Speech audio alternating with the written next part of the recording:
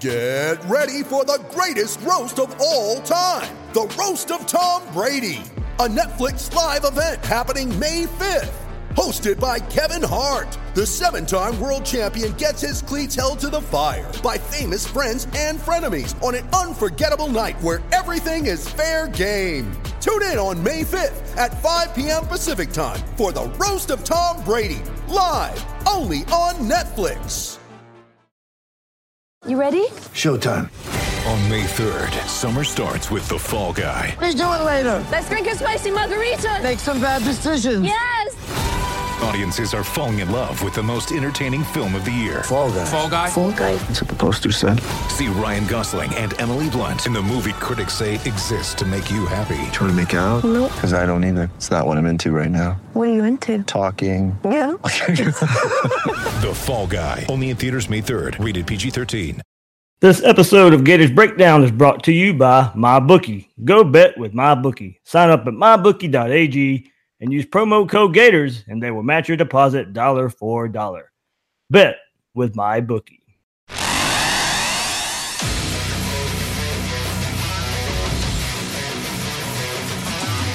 Gators Breakdown, the Gators fan podcast, because there's never a dull moment in Gator Nation.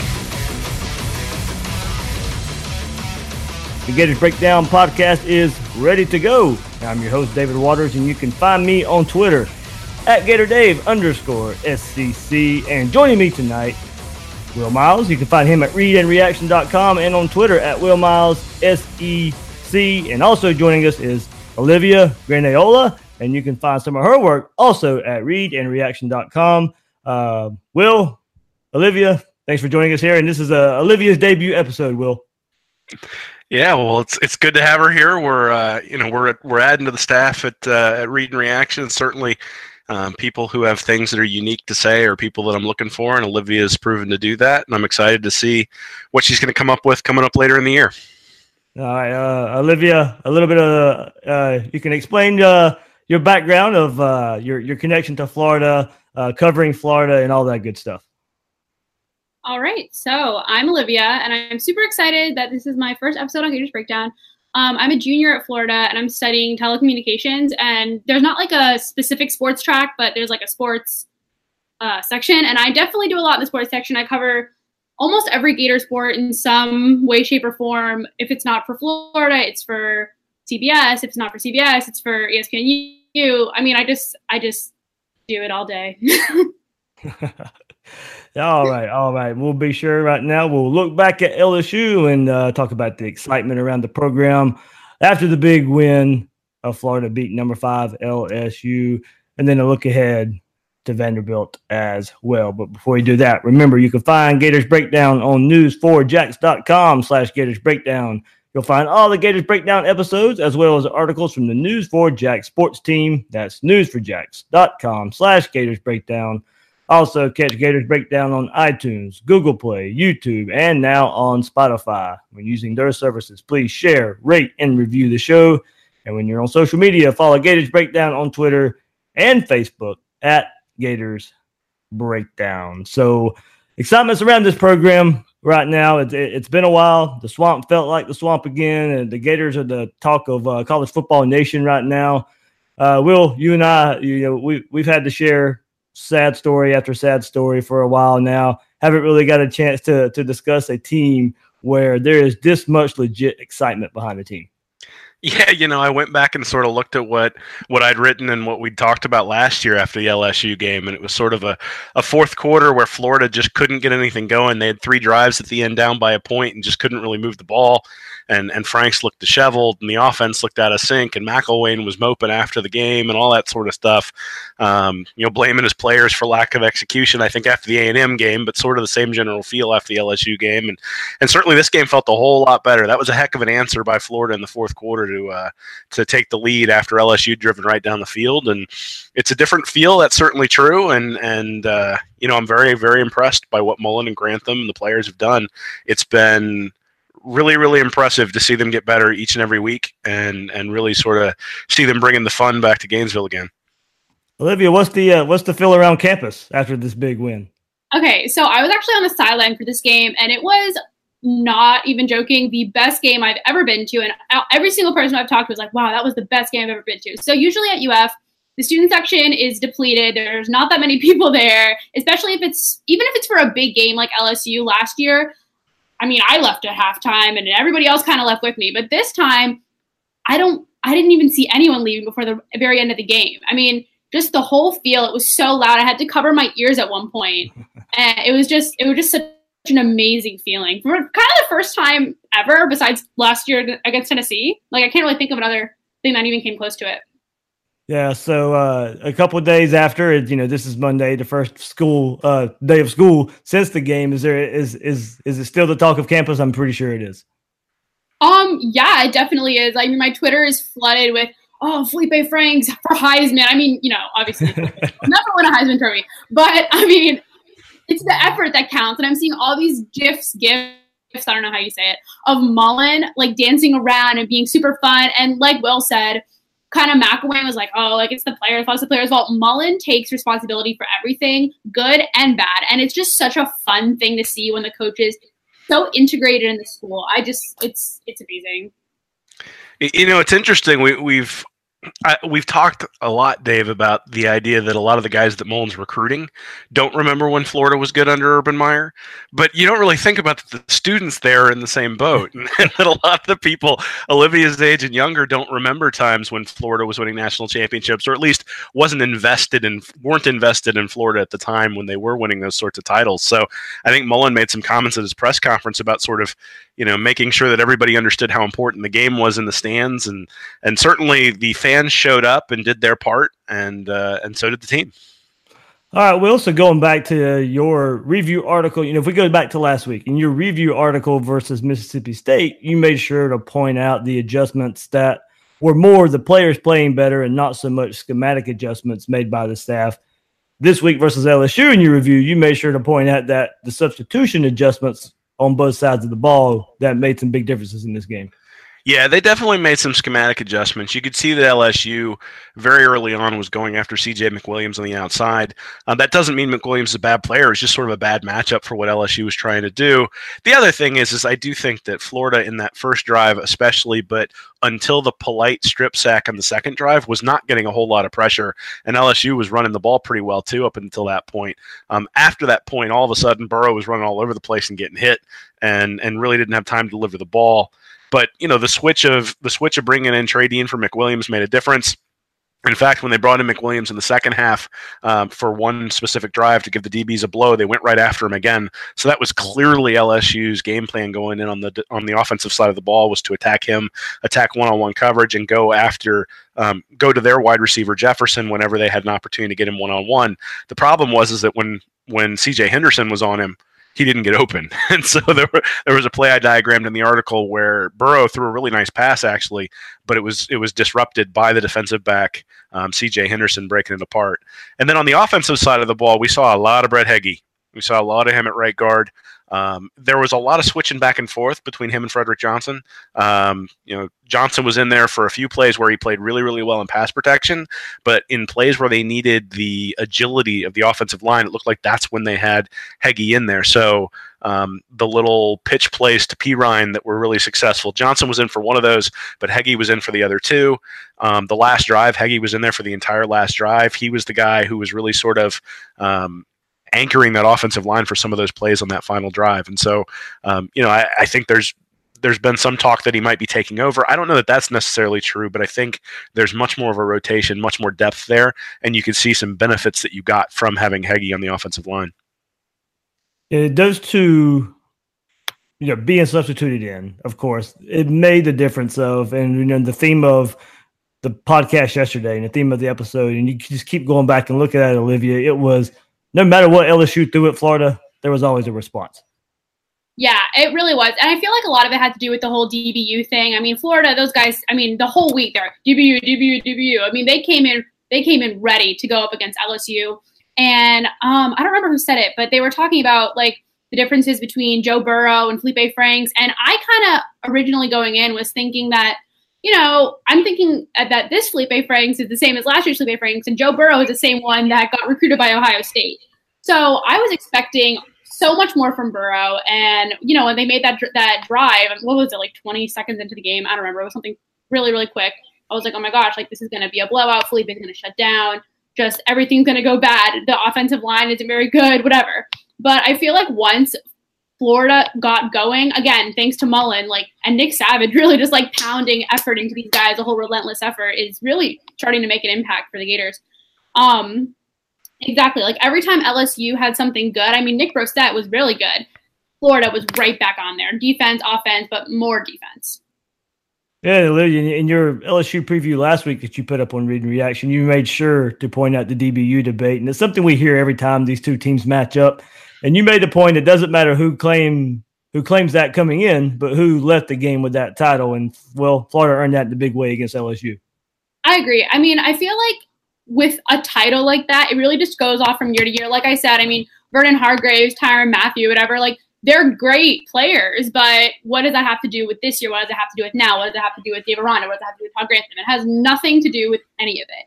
Just whoever plays the best in that game goes away with the title. And I feel like between your CJ Hendersons, your Brad Stewarts, your Rashawn Josephs, the Florida defense I'm not going to say they made LSU look like a JV team because they didn't, but they definitely, Florida definitely came out on top. And Will, you made sure to point out the, one big substitution there. It was still just, Donovan Steiner, credit to him. This is 2 weeks in a row now, game-sealing play. A player we weren't, talking much of when we were season preview after season preview magazine after preview magazine, or whatever TV show was previewing in Florida. He was a name you didn't hear a lot in these last 2 weeks and in Florida's two biggest games. He's the guy that's got the last laugh on defense. Yeah, he's been an effective starter this year. He's really been able to settle down the defense at that position. Last year the safeties, were an area of concern, especially after Washington went out with the injury, and then Chauncey Gardner-Johnson, who was sort of forced to come into an enforcer role, and that's kind of what Steiner's been doing, really. When you think about the final play against Mississippi State, and you think about sort of what he's been doing, allowing Chauncey Gardner-Johnson to roam free.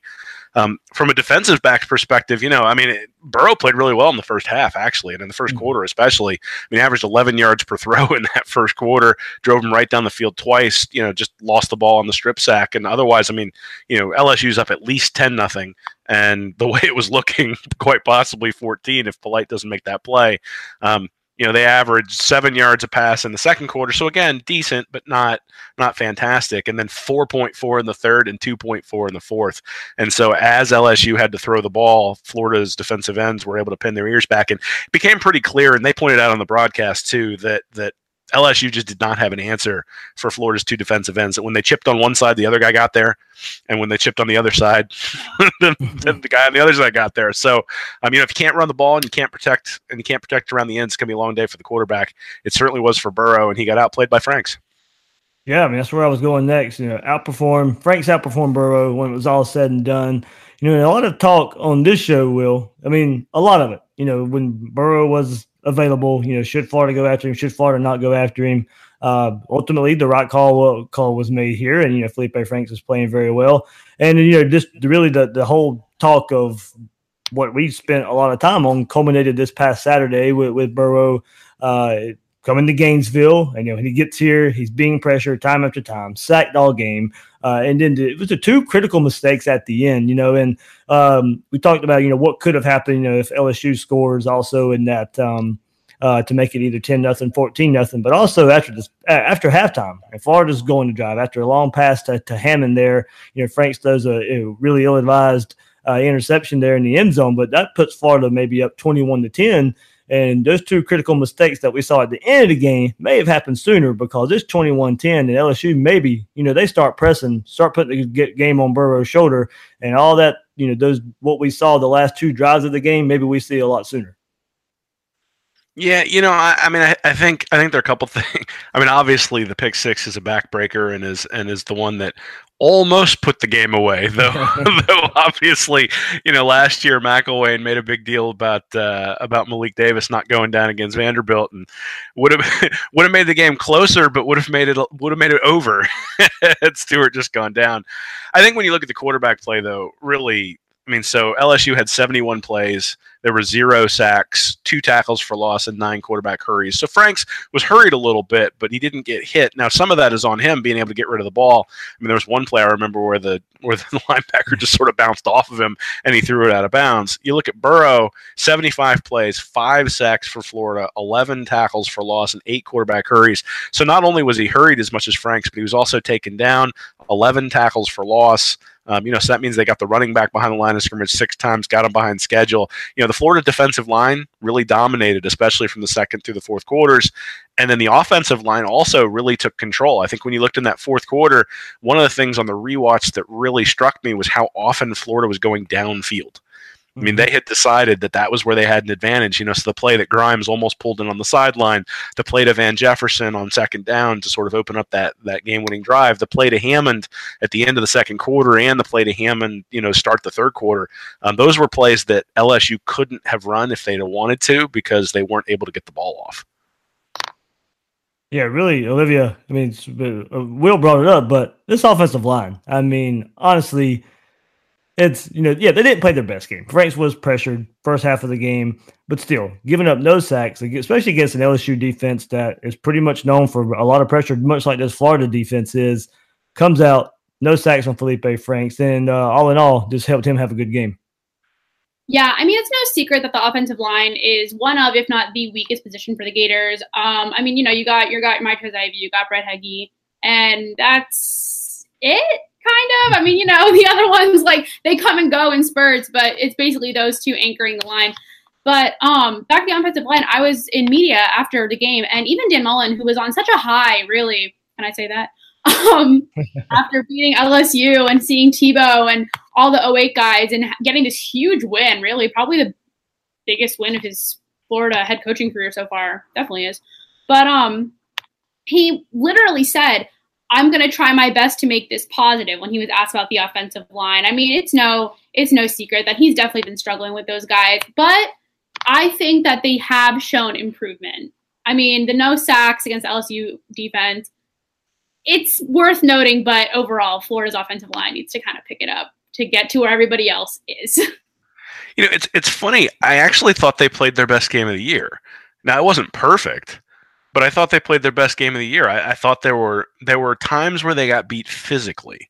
Mm-hmm. So there was one play in particular on the interception, Dave, where Johnson got beat, and that's why Franks got drilled. And so it sounded like on the discussion today that he was trying to get it out of the end zone, just couldn't get enough oomph on it to get it out of the end zone, and that's why it ended up being an easy interception. Too, yeah. But that was the guy getting physically beat. That wasn't the guy making a mental mistake and missing his assignment.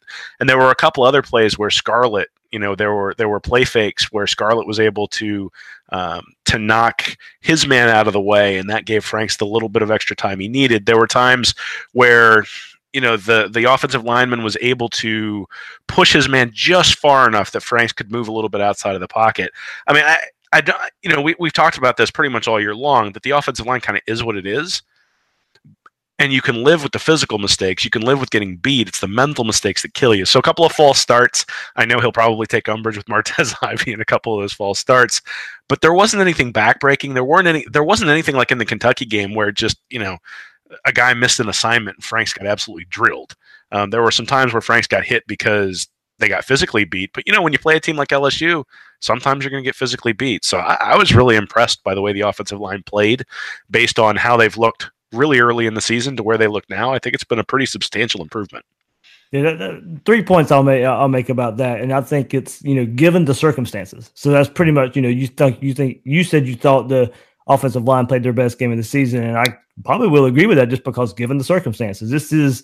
I know what Kentucky's been doing, but this is still the best defense Florida has played this year. And I know point 2, Franks' stats weren't the best in the world, but for what he was asked to do and the plays he was asked to make and when he made them, it was one of his best games. And then the run game, it didn't look like it when I got back in my truck after the game and looked at some stats and saw Florida had 215 yards rushing. I was like, oh, okay. It didn't seem like it, but they did. And, going back and looking at it and thinking about it, I was like, yeah, I guess, Franks had a couple big runs here and there, and P. Ryan and the option with Franks, he had some nice chunk yardage, and then those tough runs by Jordan Scarlett as well. So when it was all said and done, yeah, you didn't put a ton of points on the board. And yeah, the stats, not all the stats came together to look like it, but this was one that was more about stats. When you look at the circumstances, this was a game you go beat this LSU team any way possible. Stats be darned. Yeah, man. I mean, you get the win. That's the biggest deal. Obviously, that builds momentum for the rest of the season, builds a lot of belief in the fan base, and builds belief in people like me who've been questioning the program all season long and really have sort of expected some regression of the mean. I mean, the interesting thing about the team is if you look at the Tennessee game, the defense really played well from a turnover perspective. So they got 6 turnovers, but they didn't really play very well overall. They gave up, I think, over 7 yards of play, or at least 7 yards per pass. So through the air, they weren't very good. Against Mississippi State, they really stepped up and stopped Fitzgerald from running the ball, but you questioned whether they were going to be able to stop a team that could throw through the air. And then they just absolutely dominated LSU up front. And, that was one of the things that, if you can get pressure with your front four, it makes it a lot easier to play coverage. And they had zero problem getting pressure with the front four. And then when they brought the blitz, it just, LSU didn't know what to do. So, very, very impressive win over LSU. I certainly think the defense deserves a lot of credit here. I mean, in the 4 SEC games, so you got the blowout against Tennessee, though. Again, the turnovers sort of put the ball in Tennessee territory a lot. But then you got 20 points against LSU, 13 against Mississippi State, and 16 against Kentucky. So against SEC competition, the offense is not putting up 50 points a game, and the defense is the reason Florida's 5-1 right now. Yeah, we got a lot of stats that we'll be, especially hitting this defense up with, and the tear that they're going on right now. But before we get there, I'll ask you guys, and Olivia, I'll start with you. What does this win mean? And take this where however you want to go with it. But big win, top 5 team. The Swamp was on fire, but ultimately, what do you think this win means for the Gators? Okay, well, something that I've given Mullen a lot of credit for so far is kind of like locking in every week. And some Gator tweeted, like, every week we start 0-0. I feel like that mentality is really taking the Gators far. Obviously, huge win, top 5 team. I feel like LSU kind of had that top 5 ranking because they beat Auburn and Miami, but neither Auburn or Miami is playing up to the standards that they were maybe given at the beginning of the year in preseason rankings. Uh-oh. The defense is great. The offense is getting better and better. But as far as what this means for the program, I feel like it doesn't mean a lot for the program yet, other than the fact that Dan Mullen is making a big impact. But, I wouldn't be saying, Florida's back, because they are not going to win a national championship this year.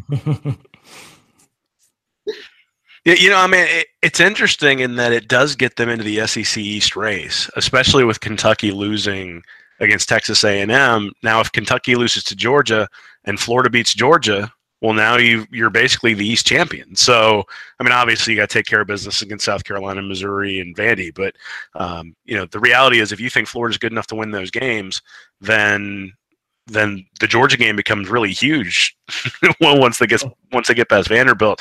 I think one of the interesting things though is to go back to and not to rain on everybody's parade here, but to go back to 2015 and look at some of the articles that people wrote about McElwain at the time and sort of how he was a savior. So Bianchi said after 5 games, McElwain's lived up to everything Gator Nation hoped he would be and then some. In the process, he has exposed just how offensively inept Muschamp and his coaching staff really were. Literally, you could take that word for word, replace Muschamp with McElwain and McElwain with Mullen, and say the exact same thing after this set of games. And so I'm incredibly encouraged by the way the team is playing. I think they've played great. I think they played lights out. One thing I would say, though, is that these have both been 1-score games, right? So the pick six makes it 8 points, but it really could have gone either way. I mean, if Burrow doesn't throw the pick six and one play later hits a 20-yard throw, well, now LSU's, maybe 2 plays later is kicking a field goal. So games turn on that, and obviously coaching has a lot to do with that. I mean, McElwain wasn't able to get those plays to go last year, and this year he was. But the 2 years prior, he won a lot of those one-score games, and so that's why Florida was, 20 and what were they? 20 and 8 in his first 2 years. So, I'm not ready to throw a parade yet, but I am ready to say, hey, they've played much better than I expected them to. They played really, really well on the defensive side of the ball, and they've improved enough offensively that they're dangerous against anybody at this point. And so you look at it and say, I think coming into the year, at least most of us thought 8-4 was kind of where the team would start. I think I picked them at 7-5. Obviously the ceiling is considerably higher than that at this point now. I mean, you look at it and say 9-3 would probably be what we would expect, with Florida State struggling as much as they are. The idea that Missouri and Vanderbilt and South Carolina are sort of picking each other off one by one, and all you really got is the Georgia game left after that. So, hey, it's it could be worse, Dave. We could have the turnover backpack, or we could have UCLA's head coach. Oh yeah, that was close. But yeah, right now it means there's a whole bunch of energy around the program, and there's an upward trend, and I think that's what we can look at right now. And where it goes from here is anybody's guess, but game against Vanderbilt, sets up. You get that win. You got a huge game in Jacksonville. No matter what happens with Georgia and LSU coming up this week, that game in Jacksonville is still going to be huge. It still probably will be to determine the East champion. And we'll get a little bit ahead of ourselves, but you somehow go beat Georgia and follow that up, and then you start looking at some big things, and you can compare it to 2015 and how all that played out. And after right now in the same week, I guess you could say, after Florida beat Ole Miss and everything was exciting there, we know it all fell apart a couple weeks after that with Will Grier and how it all fell apart there. So this is this is going to be a different scenario and how it all plays out here and that. So there's just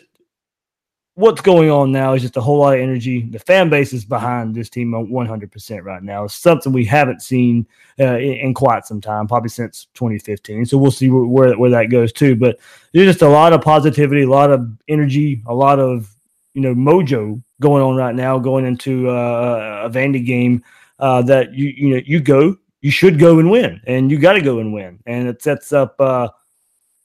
I'm ready for this Florida Georgia game already, so I can tell you that much. Oh, man, well, you're from Georgia. That you should be ready for it at this point. Oh, that's true. I'm ready for that game anyway. No, I think one thing I'd be remiss if I didn't mention is the progress of Felipe Franks and his ability to tune out all the negativity coming into the year. I would say 3/4 of the fan base didn't want him to start the year just because they wanted something different. And Mullen decided to go with Franks, and I think he's been proven that was the appropriate decision to make. Now, we all have our opinions about what he should have done, and I think we're being proven to be wrong as we move forward. And Franks has played really well, and he's not going to be an All-American, but he doesn't need to be with the way the defense is playing. And, I think actually the comparison I made in my article, and I think this is probably more apt than 2015, is 2012. So 2012 had a lights-out defense with a game manager at quarterback in Jeff Driscoll. And when you combine when you sort of look at what happened that year, again, sort of one of those freak one-score games against Georgia is what cost them a shot at the national championship. You hope that's the Kentucky game this year. Yeah. And maybe they can pull one out against Georgia and really have a shot. So we'll see. But I've been very impressed with Franks. I've been impressed with his ability to come back. Last year, after that interception he threw, I don't think it would have turned out well. But he was still chucking it down the field, and that's a testament to Mullen, who's basically told him he's not coming out of the game, and he needs to keep playing and needs to forget it, and he's been able to do that.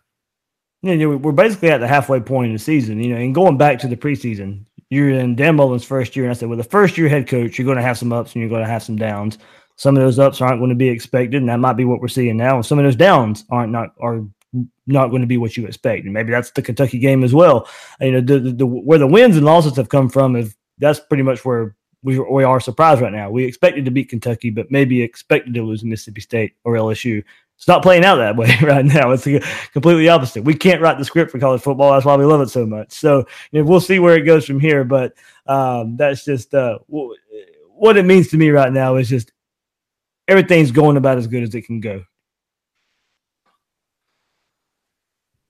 What do you think, Olivia? Oh, I definitely agree with you. I think things are going really well. I mean, in my preseason picks, I had them losing to both Mississippi State and LSU just because of the caliber of the program last year where it was at. And kind of back to what Will was saying about the Georgia game. I personally am not on the Georgia train yet. I've seen the way Georgia plays. I've seen the way Georgia's been playing, and I just don't think Florida is up to that level yet. But every week I'm seeing SEC quarterback rankings, and let's just stick with the East. It's 9 times out of 10, Jake Fromm, Felipe Franks.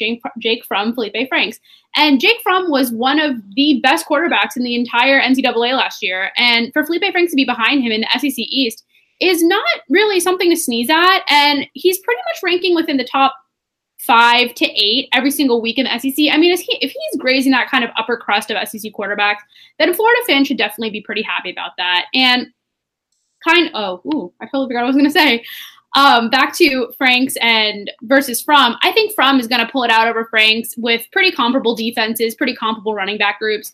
I'm not on the Georgia train yet, but I feel like it will definitely be a game. And if Florida is able to pull it out over Georgia, I wouldn't be totally shocked, but I would be more surprised if Georgia did lose.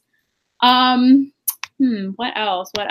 At one point, Felipe was actually tied with Tua for the most touchdowns in the SEC, which I think is awesome. I mean, Tua's unstoppable and Felipe's not, but if he's getting there and if he's kind of receiving that general praise, I think Florida is definitely in a good position.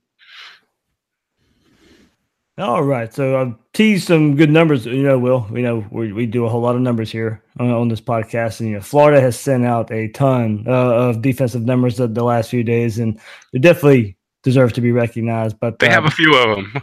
Yeah, there's a whole ton of them there. So before we get there, but a little message from MyBookie. So sure, of course, watching football is fun. That's what we all love to do, but it's more entertaining when you have some action on these games. So guys, you've heard me talk about this for weeks, and some of you are still on the sidelines. So whether you're an expert or a rookie, you should be betting with MyBookie. If you like to bet a little and win a lot, like playing the numbers on roulette, you can create a big parlay. Pick 3 teams to win, and if you hit all 3, you could turn $100 into $600. There's so much to bet on right now. You got playoff baseball, hockey, primetime fights, and more. But MyBookie is the one bet I know you'll be happy with all year. I recommend these guys because I really trust them. I use them, my friends use them, and MyBookie has been in the business for years. They've got great online reviews, and their mobile site is easy to use. If you're on the sidelines, now is the time to get in the game. MyBookie will still match your first deposit dollar for dollar, but you got to join now because they'll be pulling that offer pretty soon. So log into MyBookie right now and double your money. Use promo code Gators, and you'll get your first deposit matched 100%. That's MyBookie.ag, and that's promo code Gators. You play, you win, you get paid. MyBookie. So we definitely mentioned earlier the title of DBU. It goes around when Florida and LSU play. So, of course, after this game, we're going to look at the stats here for what DBU means. And for right now, for Florida, it means they rank 6th nationally in passing defense, and it's just allowing 148.5 yards passing per game. The Gators are one of 9 FBS teams to hold multiple opponents under 100 yards passing this season. Florida's also right now tied 10th nationally for fewest passing yards or passing plays of 10-plus yards. That's in 33. The Gators are also tied for 14th nationally for the fewest passing plays of 20-plus yards allowed. That's 11. So coming into the season, Will, so we're kind of worried about this Todd Grantham defense, all the blitzing, giving up big plays.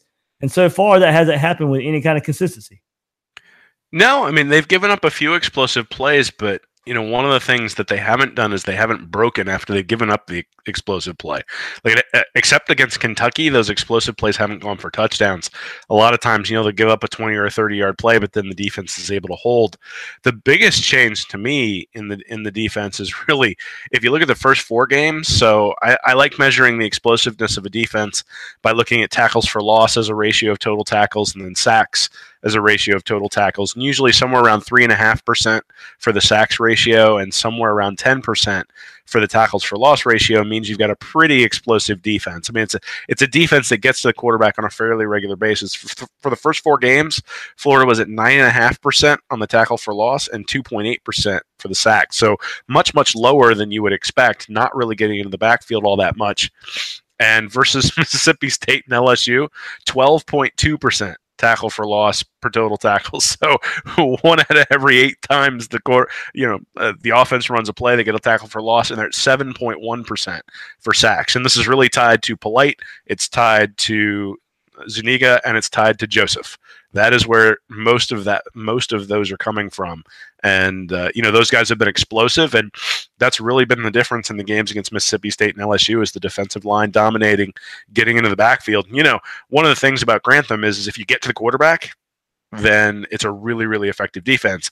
If you can't get to the quarterback, then it leaves your DBs exposed. The DBs haven't been exposed yet. They've gotten to the quarterback, especially the last 2 games. And so the defense is going to succeed when that happens. We'll see as they move forward. If they come up against a team that can pick up the blitzes, that can give their quarterback time, then we're going to see what the DBs have. But it's night and day compared to the vanilla that we saw last year with Randy Shannon. And, obviously I think the attacking style is something that fits Florida fans and what they want to see, and also fits the personnel, obviously, quite considerably better than last year's scheme. Yep, and that's where I was going next. So, Olivia, I'll let you jump in after this one. Of course, the pass rush helps Florida so much. So picked up in recent weeks, and the added pressure has the Gators ranked tied for 3rd nationally in total sacks with 20, tied for 11th in total tackles for loss with 48 this season. In the last 2 games, 11 sacks, 19 tackles for loss. Also one of 4 FBS teams that include East Carolina, Miami, and Oklahoma State that feature 3 players, Vashawn Joseph, Ja'Kai Polite, Jabari Zuniga, with at least 6.5 tackles for loss this season. So one of 4 FBS teams that have 3 players with at least 6.5 tackles for loss this season.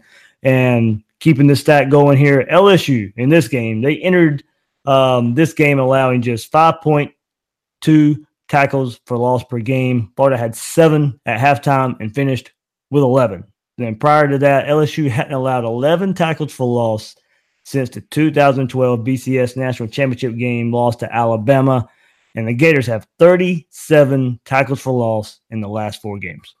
I mean, this defense is just, what were they last year? Like 39th or something? This year, they've just been night and day. I definitely agree with that.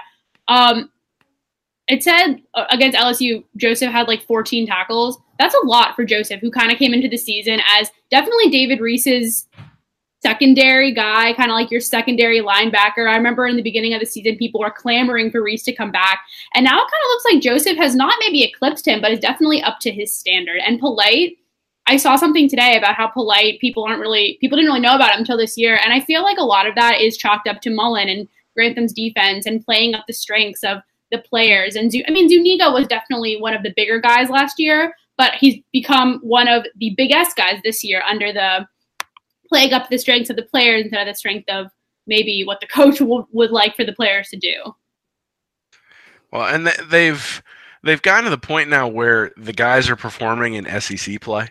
And I think that's one of the things we saw last year is against maybe some of the lower tier teams that Florida played, the defense would play pretty well, especially up front. And then when they got into the SEC, they had some issues and didn't necessarily bring the pressure. And the pressure has only increased as they've gotten into these SEC games. So that's been really impressive to see these guys really showing up and really, positioning themselves to be not just all SEC, but Vashawn Joseph's playing like an All-American linebacker, playing like he wants to make it to the league next year, and that may be what ends up happening if he keeps playing like this. Yeah, we just mentioned a whole lot of names there. So, Florida's also sending out and giving a lot of pub to Polite and Zuniga, and these guys have combined for 15 tackles for loss, 10.5 sacks this year. one of 4 FBS duos with at least 7.5 tackles for loss apiece. Polite and Zuniga are tied for 2nd and 5th, respectively, among SEC players in total sacks. Polite on his own ranks tied for 8th among all FBS players in sacks. So Polite is also the sole FBS leader in forced fumbles. And we remember the second drive for LSU there, to kind of turn in the game there early on. He has 4 this year. Polite entered 2018 with 2 career forced fumbles. So 6 career forced fumbles are tied for 8th already in Florida history. And, of course, we mentioned there all this pressure is leading to turnovers. So Gators 17 takeaways are second nationally behind Kansas right now. They're the only SEC team with more than 13 takeaways. So you just got kind of creating some separation there. 17 takeaways right now. Florida had 17 takeaways all of last season, which was tied for 81st nationally. Tied for 2nd nationally right now. Gators have scored 50 points off of turnovers, only total 44 points off of turnovers last year. And their ability to force turnovers this year has it ranked 2nd nationally in turnover margin, plus 11. Only Kansas, plus 13, has a better margin. And Florida is one of only 9 FBS teams with a margin of plus 7. And, of course, fumbles have been the primary source of takeaways. And it's 11 fumble recoveries lead college football FBS by 3. And it's 9 forced fumbles are tied for 8th. So, Will, if we look at this, and you and I've talked about it a good bit, fumbles are mostly considered luck. But with all the pressure Florida's bringing and everybody chasing to the ball, some of that, you get so many guys chasing and going to the ball, at least, maybe forcing the fumble might be a little bit of luck. But when you chase down plays the way these guys are, that's where you can start getting fumble recoveries. Yeah, I'm not sure creating fumbles is luck. I think recovering them is luck. So, Burrow got stripped the other day and it goes right to the other defensive lineman. I mean, it just fell right into his lap, right? And again, usually that ball sort of bounces around for a little bit and everybody's got a shot and it's about a 50-50 shot to get it. The other day, the one that Polite, when he stripped Burrow, it went right to the Florida defender. That doesn't mean they didn't earn it. I mean, Polite came behind him and hit him, and the LSU's offensive line isn't necessarily looking for the fumble. And, Florida gets the fumble and they earned that. I would say that, I think some of the development that we've seen with Polite and Zuniga is tied to CeCe Jefferson coming back. To have those 3 guys on the field at the same time means you can't double all 3 of them, which means somebody's going to come free. And Jefferson hasn't had a huge game yet, but I think it's probably coming as more and more attention goes out to those other guys. And I think you can say the same thing at linebacker with Joseph, who's really, really taken a step forward with David Reese coming back and having him to help. So it all works in tandem. It's all interrelated. And certainly I think the turnovers, the 6 turnovers they got against Tennessee probably aren't going to happen again. It was good to see them get some interceptions, though, because interceptions typically have more to do with inherent skill than fumble recoveries. So, the more and more they can, the more and more they can rely on those skills, the better off they're going to be. But I mean, the reality is if you're hitting the quarterback 14, 15, 16 times a game, at some point the ball is going to get loose. And, Florida's been fortunate to recover a high percentage of those up until this point. I don't think the fumbles are going to stop. I just think what will end up happening is they'll probably end up recovering a smaller percentage. Olivia, we didn't know what to really expect of Todd Grantham coming into this season. Definitely got disheartened a little bit at the Kentucky loss. But since then, this defense has been on fire. I definitely agree. I mean, I've always been a big fan of Florida's defense, even last year and even my freshman year under McElwain and Randy Shannon, who, as you guys said before, was pretty vanilla. But this year, I mean, the Kentucky loss was a little disheartening, and there were definitely opportunities that the defense had to make plays, and they didn't. But I feel like a lot of that can be chalked up to the absence of David Reese, whereas when he's back, he's a natural team leader. I mean, whenever he's on the field, the defense kind of looks to him. I mean, they're always kind of making sure he's around. And with him back, with CeCe Jefferson back, as Will said, with kind of those anchors, I guess, of the defense back, Florida is kind of unstoppable on D. I mean, those interceptions, we've had a bunch of interceptions this season, tons and tons of fumbles, and kind of I agree with Will, against kind of these more heavyweight teams like Georgia, they're not going to have 6 turnovers. I mean, Georgia is not Tennessee and vice versa. But I feel like Todd Grantham's doing a great job. So, Will, Vanderbilt coming up, We don't know, how this Gator team will respond. You had 3 straight big-time emotional games: Tennessee, Mississippi State, LSU, and now you get the dreaded noon game. You don't know what to expect, because you were getting up for these games. You had the Tennessee game where you had to go to Knoxville, your first road game. People didn't know how Felipe Franks and this offense was going to respond. You come out of that, 6 turnovers, blow them out. Mississippi State on the road again, second straight week. All the emotion of Dan Mullen returning to Starkville, come out of that with a W. Then you got top 5 LSU, the push to get the Swamp back to what we've known the Swamp to be, and you beat a top 5 team. And now you get a noon game against Vanderbilt to follow all that up. So I think the most important part is Florida should go ahead and go win this game. But, how did they respond after the emotion of 3 weeks, and now you got to go to Vandy? Well, they better win this game, because if I happen to pick them and they lose, I'm never going to hear the end of it. I might have to shut the site down. But no, I think at the end of the day, the upsets usually come down to more the skill players than anything else. And Vanderbilt, to be quite honest, doesn't have a whole lot of skill players. At least nobody who's going to scare the guys on Florida. And if you look at Shermer, from last year to this year, he's almost the exact same quarterback. So, last year 58% completion, this year 60%. Last year 7.4 yards per attempt, this year 7.5. Last year 2.6 touchdown to interception ratio, this year 2.3. So the quarterback play at Vanderbilt hasn't gotten any better, and consequently the record at Vanderbilt isn't that much better.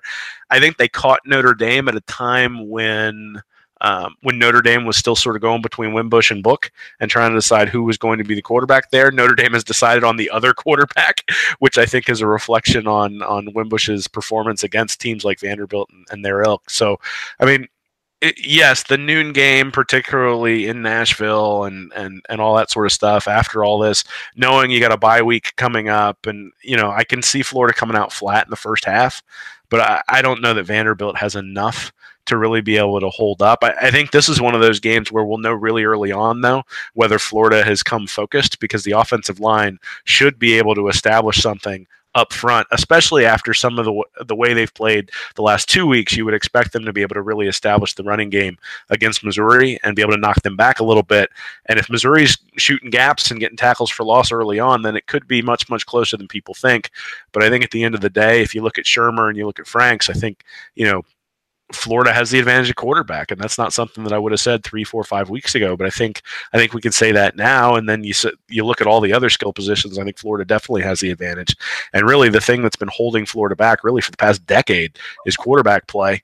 And when they've had a game manager, like I said, in 2012 with Driscoll, they were able to win. And before Greer got suspended, they were able to win when they've had a quarterback back there who's played pretty well. So, like I said, I think up front will be the thing that we'll be able to see early on. And if Florida's winning the line of scrimmage early on, then it's not going to be very close. Yeah, it's probably going to be a little bit of a dead atmosphere up there. But there'll probably still be more Gator fans in the stands than Vandy fans. This is kind of how it turns out when Florida travels to Nashville. So, Olivia, you mentioned earlier, that Vandy, they played Notre Dame tough. But since then, it's kind of been a rough go. Notre Dame, is kind of on the way to an undefeated season. But against Vandy, they did have some trouble. But I feel like, kind of like what Will said, it's more attributable to to Notre Dame than it is to Vandy. And I agree with everything you have said, except for one thing. I think that because Florida is going into the bye week ahead of Georgia, because Florida has a noon game, they're going to come out as hard as ever. I think that, again, I love Dan Mullen. I love him. But I think something, again, about Dan Mullen is that he just instills in these guys, like, every game matters. You see Florida against more cupcakey teams, and they're just showing out like they're playing in the SEC. And Vandy is a formidable opponent, but they're not that formidable of an opponent. And I think that they're going to use this opportunity to kind of show Georgia what they're made of, show Kentucky even what they're made of. And they're going to come out and they're going to be strong, and the defense is going to be good, and Felipe Franks is going to be good, and the running back's going to be good, and the receivers are going to be good. And it's just going to be pretty hype. In Gainesville, it'll definitely be pretty hype because everyone's going to be watching them this week after the fallout from LSU. And they're going to want the fans to notice. In my opinion, it was kind of embarrassing when people were constantly tweeting, pack the swamp, pack the swamp, pack the swamp against LSU. I mean, you're facing a 5th-ranked team. Why wouldn't the swamp be packed? I mean, and they just crave that validation so much that if they're – and something that everyone is hesitant to kind of like root for the Gators. I mean, everyone was so happy after LSU. I mean, everyone was so happy after Charleston Southern. But after the Gators lost to Kentucky, it was kind of like, oh my gosh, like typical Florida, typical Franks. Like, why are we even rooting for this team anymore? 4-7, we're going to do it again. So I think that an opportunity like this against Vanderbilt to kind of show what they're made of and what they have been made of this season is an opportunity to show the fans, the coaching staff, maybe even last coaching staff, I don't know, and Georgia especially, what they are capable of doing.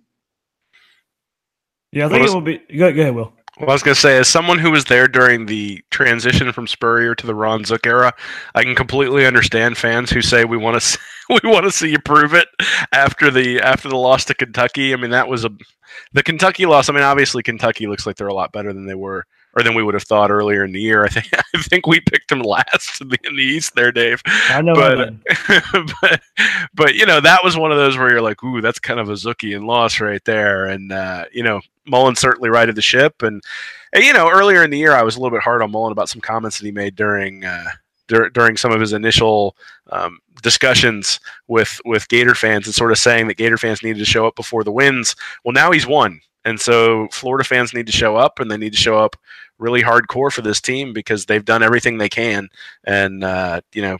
He's won the games even some games he shouldn't have won, and so hopefully we'll see that the fans support him at that point. Yeah, talking about support, you know, Florida's going to get more this week than they've had in quite some time. So, you know, that's another thing they'll kind of have to weather is everybody's talking good about Florida right now. And you turn on SEC Network and you turn on ESPN Radio and you turn on some of these other college football shows and talk about how good Florida looked again. Well, you know what? The program itself is used to that, but these players are not used to that. So, you know, they're going to have to turn around and get patted on the back. But, you know, go in there. This was Monday when we record this episode. You know, they will have practice. And I'm sure, you know, Mullen and Hevesy and those guys will instill in them, you know, we're only halfway. And that's all it is right now. You got to go get another road victory. You got a big game against Georgia coming up. So, you know, it's let's go into this bye week. Let's go get healthy. Let's get some things together. But that starts with going to go beat Vanderbilt. So, you know, don't rest on your laurels by beating top 5 LSU. You got to go out there and follow it up with another win. I agree. Yeah. Go ahead, Olivia. No, you go. So yeah, I mean, at the end of the day, though, it's a noon game and it's in Nashville, and we know that we get nervous for those sorts of things, and you know, some of the best Florida teams have struggled in Nashville. Well, you know, Nashville does have some pretty good nightlife, so hopefully they've got an early curfew and they're getting them in. I love Nashville; that's a great place, but you know, in some ways, I think it's actually a good thing that they're on the road because they will be out as a team. They will have curfews. They will do all sorts of stuff like that. You know, being in Gainesville, if it were a noon game, might actually be more of a distraction because you got all your friends, you got all the stuff you're doing.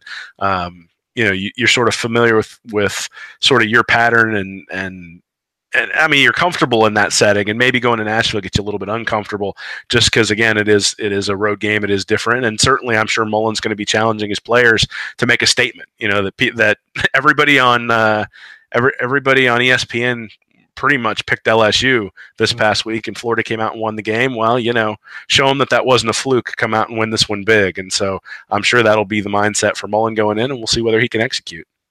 And I think another reason why Florida is going to come out swinging this game is because since they hired Mullen, nobody's been able to shut up about going to Atlanta. I mean, SEC championship.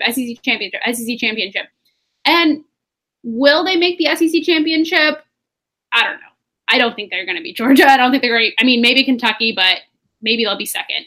But I feel like they're not going to screw up the opportunity to go to the SEC championship after beating Mississippi State, after beating LSU, just to lose out to Vanderbilt and then be third in the East and then just not worry about anything for Mullen's first year. And I feel like the guys really love Mullen and they love each other for the most part. So as a team, they're going to want to get there. They're going to want to do it for Mullen. They're going to want to do it for the seniors. They want to do it for the juniors who are out this year. They're going to want to show out. And Vanderbilt is not the game to lose. It's just not. Yeah, I mean, expectations are turning around right now, so that's part of it. And hey, that's part of being a Gator too. I think they're you get that mindset, and the coaches are instilling it there. So, all right, guys, reading reaction. Will, Olivia, what y'all got coming up this week? Yeah, so we're gonna have Olivia's got a preview coming up this week she's got a review of the game from LSU. Going to be focusing on Franks a little bit, I think, and then certainly we'll both have previews for Vanderbilt coming up. Sort of looking at that game, the keys to the game.